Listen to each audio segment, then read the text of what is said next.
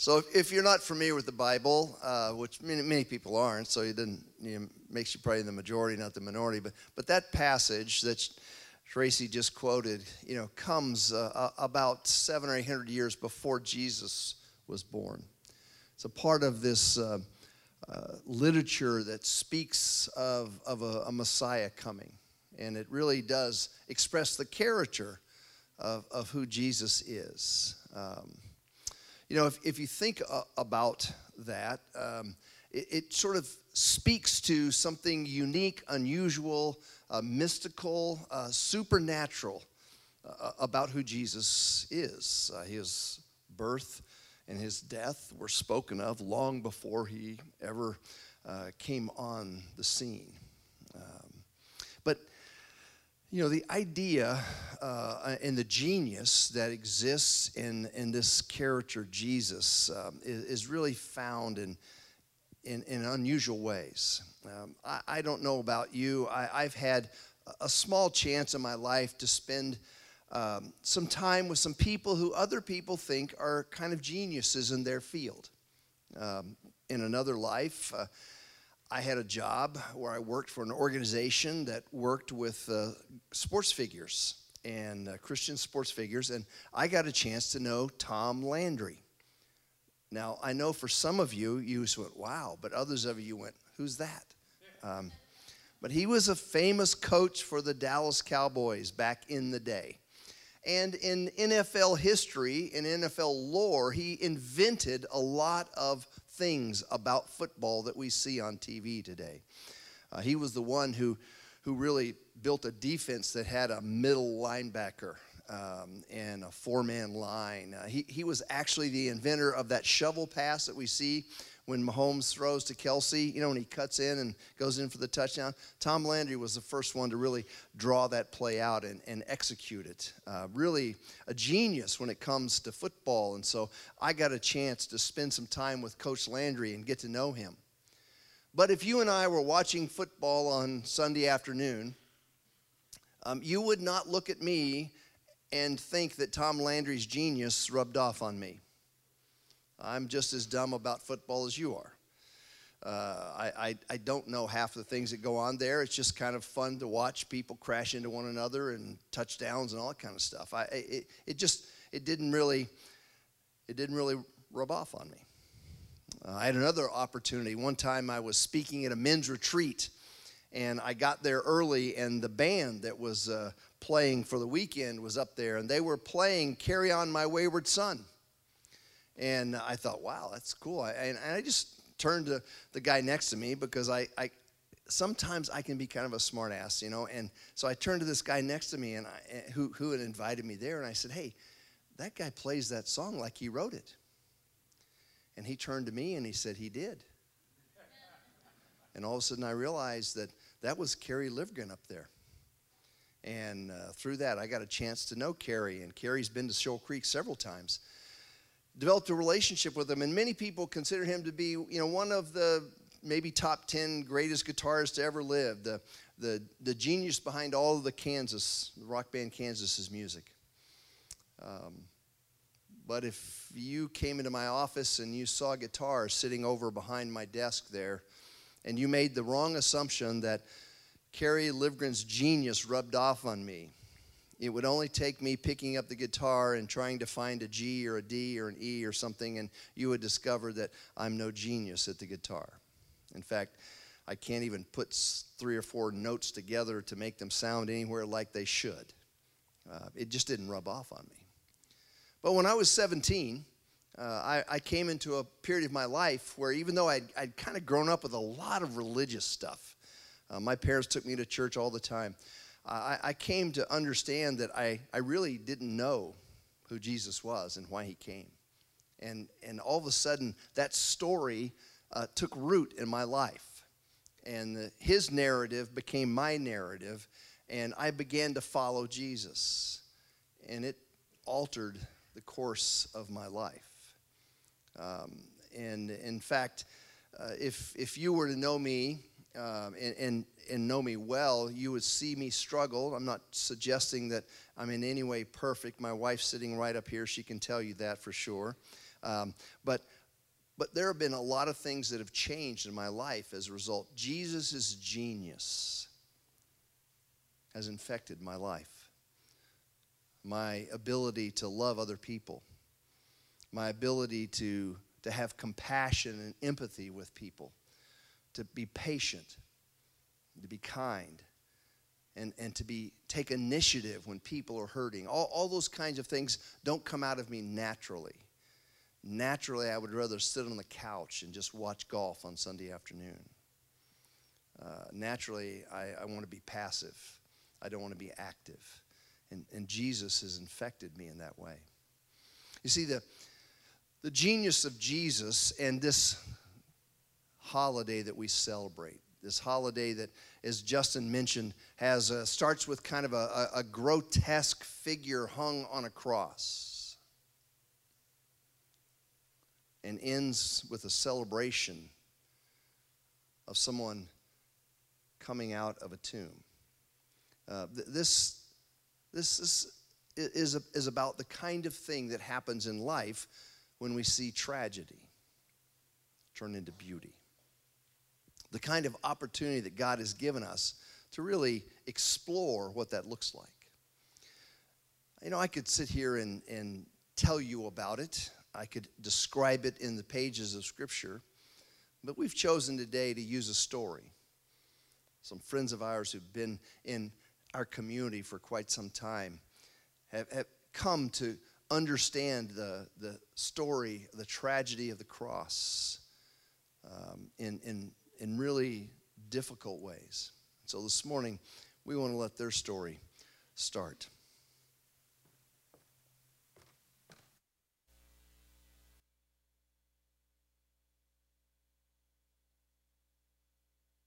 We have two boys, Trace, who is now 11. Titus is 8. At the time Titus was diagnosed, Trace was 7 and Titus was 4. Julie had called me at work and said, Titus just doesn't seem like he feels well. His coloring looks a little off. He keeps asking for mom, which he doesn't do that. TJ left work, went and picked him up. Made a little pallet on the floor, hard floor, just a blanket, and he fell right asleep. Yeah. She took him to the hospital for stomach pains. And then they found out that he had appendicitis. And then they're like, okay, we're gonna, do surgery, the normal stuff for that. Got blood before the surgery and stuff like that. And then they walked us down the hallway and told us he had cancer. So it was kind of a hammer, right off the bat. Because his blood was 70% of it was cancer, had cancer in it. I do remember after he told us that information, and I can remember TJ asking questions, but at that point I felt like I was in a tunnel and I heard nothing else. I didn't even hear the questions he asked, I didn't hear the answers. I just remember kept thinking oh my gosh, what the heck did he just tell us? He told us that there's blasts in his blood, and that was way over my head. And I was like, okay, And he goes, we're pretty sure he has leukemia. And it's one of those I've heard it.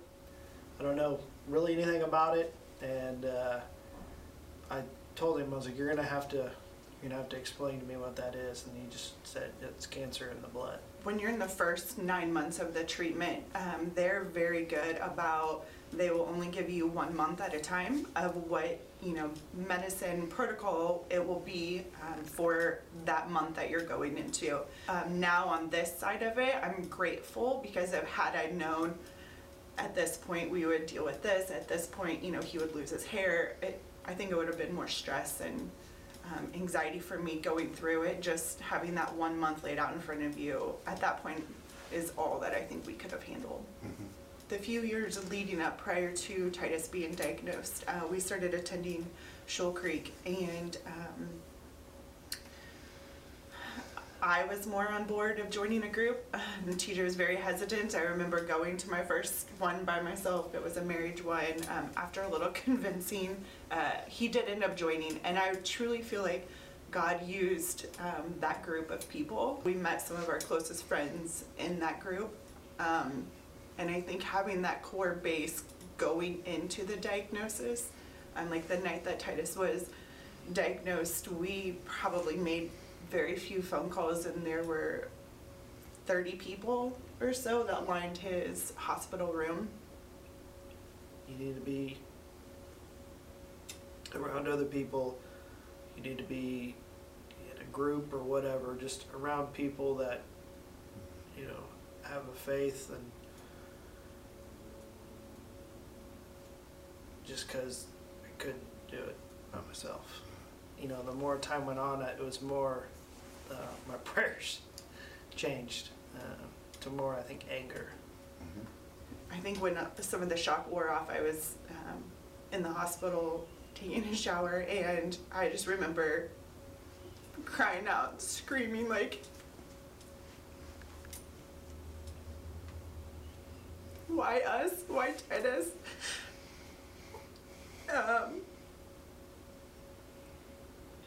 Just thinking like, what did we do to deserve this? What did Titus do to deserve this? All those thoughts in your head.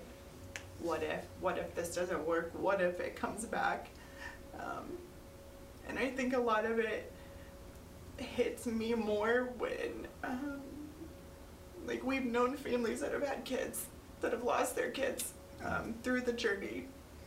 And you just kind of wonder sometimes, like, why is Titus okay? And these kids couldn't. Like, these kids put up such a fight.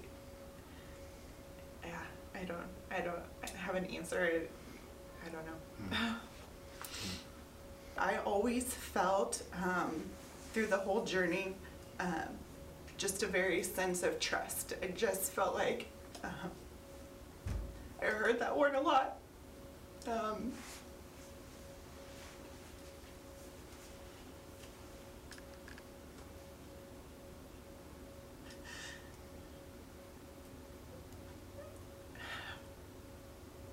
Always just, like, there were obviously times that I would get scared, you know, you don't know. Even still today, going to clinic, I have fears of, you know, the blood work, waiting for it to come back, you know. But a lot of the time during, like, the hard part of treatment, I did feel like a sense of peace, like, it's okay, it's gonna be okay, like, he's gonna get through this, he's one tough little guy, he's super strong.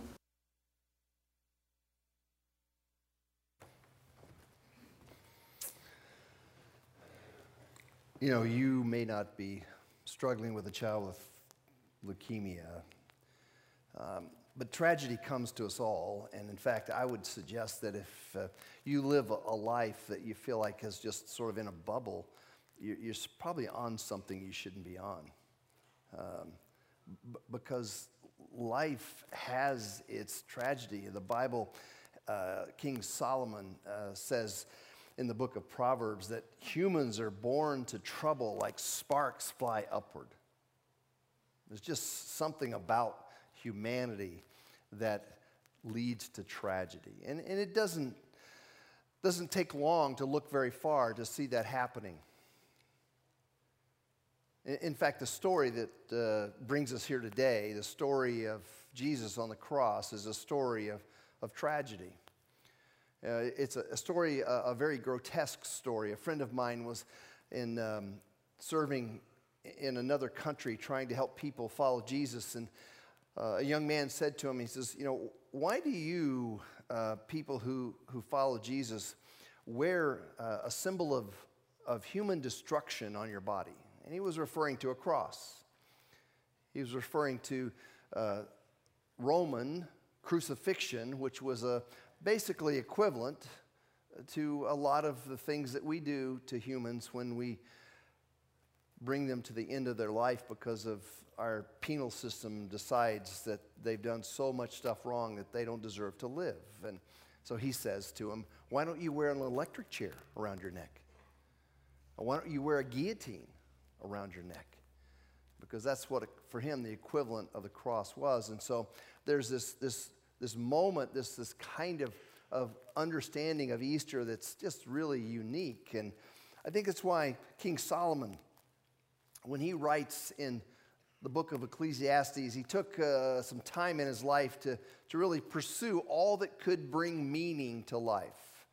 All the kinds of big stories that could bring our smaller stories to life. And so if you read the book, he pursues just about everything there is. Sex, power, the whole gamut. He's gone through it. And in chapter 3, he says something, and some words that you may have heard before. If you don't read the Bible on a regular basis, you probably heard it in a song, because it's a famous and enduring song, and the lyrics of it. It says, there's a time for everything, a season for every activity under the heavens. A time to be born and a time to die. A time to plant and a time to uproot. A time to kill, a time to heal, a time to tear down, and a time to build up, a time to weep, and a time to laugh, a time to mourn, and a time to dance, a time to scatter stones, and a time to gather them, a time to embrace, and a time to refrain, a time to search, and a time to give up, a time to keep, and a time to throw away, a time to tear, and a time to mend, a time to be silent, and a time to speak, a time to love, and a time to hate, a time for war, and a time for peace. What do workers gain from their toil? I've seen the burden that God has laid on human race. He has made everything beautiful in His time. He has also set eternity in the hearts of human.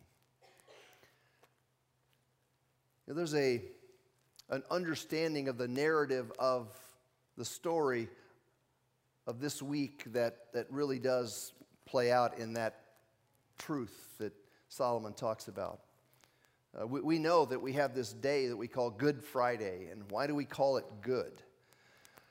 If you're Jesus, in many ways, you wouldn't call it good, because that's the day that you were brutally murdered on a cross.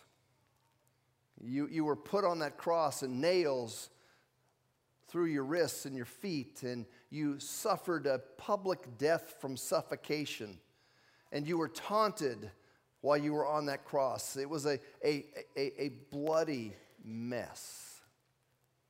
Nothing compared to the pastel colors of the Easter bunny and the Easter eggs and the Peeps and all that other crap that we eat for Easter. Nothing like that. So totally different. But yet the tragedy of Good Friday is only good because of you and I. It's good because in the cosmic story, God is allowing His Son Jesus to die in our place. We don't have to. He takes upon Himself the penalty of all the stuff in our lives, all the things that we attempt to hide, all the guilt that we feel, all the wrong that we've done. All that stuff is actually placed on Jesus at that moment in history. And so it's good because of us, not because of Him. But the bookends of the genius of Jesus comes not in Good Friday, but on Sunday morning. On Sunday morning, when a group of women come to His tomb and discover that it's empty. And history has continued to claim that Jesus came back from the dead. All the Jews and the Romans had to do is produce the body of Jesus. The most powerful military on the face of the earth at the time, and the political authorities that existed, all they had to do is find the body of Jesus, put it in public, and all of this Christianity stuff would just be a hoax. But they couldn't figure it out. And then all of a sudden, stories of Jesus appearing to other people, coming back to life, begin to filter, and all the powers that could be marshaled for all of that time couldn't quiet these people because they couldn't produce the body of Jesus. And history has continued to claim that he was, in fact, resurrected. He came back to life. And so tragedy becomes beauty. And we become the opportunity of participants in that story of we all have tragedy. We all experience tragedy. Life is just full of tragedy. It's full of small, meaningless, insignificant, and yet large, life-threatening tragedies. We all have those. And we come along and we have this opportunity to engage in turning tragedy to beauty. It was Abraham, the father of the Jewish people, who experienced it so well. In his words, he was an enemy of God and he became a friend of God. The struggle of our spiritual journey is for most of us to figure out what it looks like to be an enemy of God, because many of us feel like we're God-fearing people. But it's not about being a God-fearing person, it's about being a Jesus-following person. It's about allowing the narrative of Jesus' both life, death, and resurrection to begin to grow close to us and infect us and give us hope in the face of certain death. Because we all will face that. Whether it's at 4 years old with leukemia, or whether it's 95 years old as a force of old age, we all will face that ultimate foe, and none of us will win. The question is, on that journey from tragedy, do we find beauty? Do we taste the genius of Jesus? Does his world invade our worlds and change the way we look at things? The beauty of the story that we've been listening to is a story of a couple who tasted of that life from tragedy to beauty. Let's take a look at the end of Titus' story.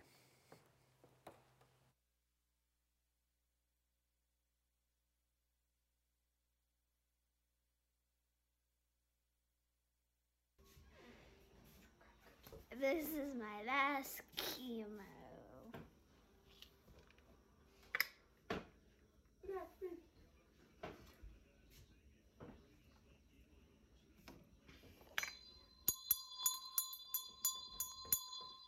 Ending treatment in December, I really felt like, okay, we can take a deep breath. This is, getting better. This is getting to the point where it's not so bad.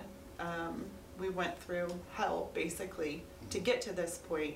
Now he's, extremely active, wants to play tackle football, which not yet, but you would never know, he had cancer.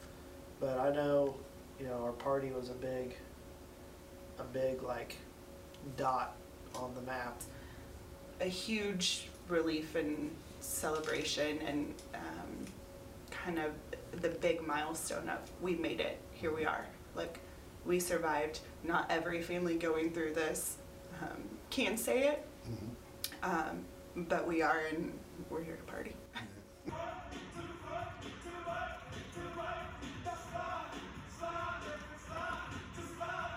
felt like it was something that we could close that chapter and be done.